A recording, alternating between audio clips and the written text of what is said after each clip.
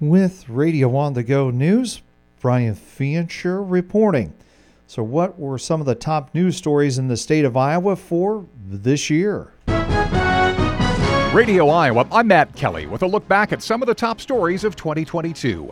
Iowa poultry producers were plagued by avian influenza for the first time since 2015, with more than 30 outbreaks costing the industry millions. This year's first case appeared in March, according to State Ag Secretary Mike Naig. The virus is being carried in the wild bird population. No other state saw more commercial and backyard flocks impacted by bird flu. Almost 16 million chickens, turkeys, and other birds either died from it or were euthanized to contain the virus.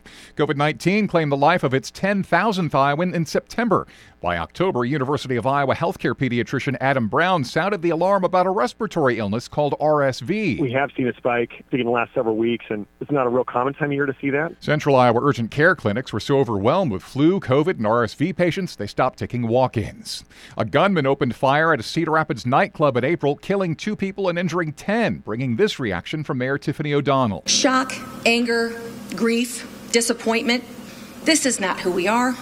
This is not Cedar Rapids. In June, shootings outside a church in Ames left 3 dead, and in July, 3 members of a Cedar Falls family were murdered in their tent while camping at Makokata Cave State Park. A relative spoke at their memorial. Our hearts are beyond broken and our lives shattered to pieces. The couple's 9-year-old boy survived the attack. Iowans reacted to the U.S. Supreme Court decision in June overturning Roe v. Wade, which had protected abortion rights. Sarah Stace is president and CEO of Planned Parenthood North Central States. Today is an absolutely horrible, devastating day. With the opposite reaction from Bob Vanderplots, president and CEO of the Christian conservative group, The Family Leader. First reaction is just one of celebration as well as praise. Vanderplots called it the answer to 50 years of prayer. Deadly tornadoes swept southern Iowa in March, killing 7 people and wiping out more than 50 houses in Winterset. Governor Reynolds said hundreds of volunteers responded. I tried to walk through and thank them for being there. And over the response was, we're Iowans, and that's what we do. In July, the state had its 3rd exceptionally powerful windstorm, or derecho, in 3 years. Drought conditions worsened, and some residents were asked to voluntarily conserve water. Sheldon Public Works Director Todd Ewell. If we don't get a good recharge this fall, winter, we will be on mandatory restrictions next spring for sure. Late in the fall, 73 acres of Sioux County farmland sold for a record $30,000 an acre. Auctioneer Mark Zomer of Rock Valley made the sale. Overall, long term, I think land has proven to be a good investment. That land is located in northwest Iowa between Sheldon and Boyden. In December, the annual Iowa State University survey was released, finding the average price for an acre of Iowa farmland reached a record $11,411. That's up 17% from last year. I'm Matt Kelly, and that's a look back at some of 2022's top stories on Radio Iowa. Tomorrow, the Hardin County Board of Supervisors will consider a resolution to amend permit application requirements and feed across county property right-of-way. The Hardin County Board of Supervisors meet tomorrow 9 a.m. at the EOC training room in Eldora. A new season will give Iowa hunters another chance to bring home a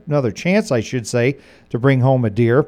Tyler Harms of the Iowa Department of Natural Resources says they're calling it the excess tag season.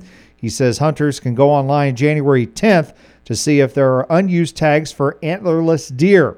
The agency sets deer harvesting quotas for each Iowa county to manage the deer population, and there will likely be counties with unused tags.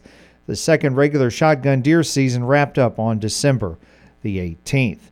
James T. Jim Johnson, a Mason City native and 1962 graduate of Mason City Junior College, NIAC's predecessor, will be honored for his accomplishments with the Outstanding Alumnus Award at the Pathways to Success program to be held April 28th. Johnson spent decades in the aerospace industry working for Boeing, General Electric, Commercial Aircraft Leasing, and Gulfstream Aerospace. He will serve as the keynote speaker for the program. The NIAC Alumni Association hosts Pathways to Success to honor accomplished alumni and to recognize a select group of students for their scholarship, leadership, and character. And this week on the Radio on the Go Newsmaker program, we are featuring some of the most newsworthy programs from this year. Now, in today's program, we feature our interview with former Hampton Mayor Russell Wood from March as he was stepping down from his position. The Radio on the Go Newsmaker program Here's weekdays during the noon hour on KLMJ, following the news, weather, and obituaries, with archive programs available under the News tab at radioonthego.com. For Radio on the Go News, Brian Fincher reporting.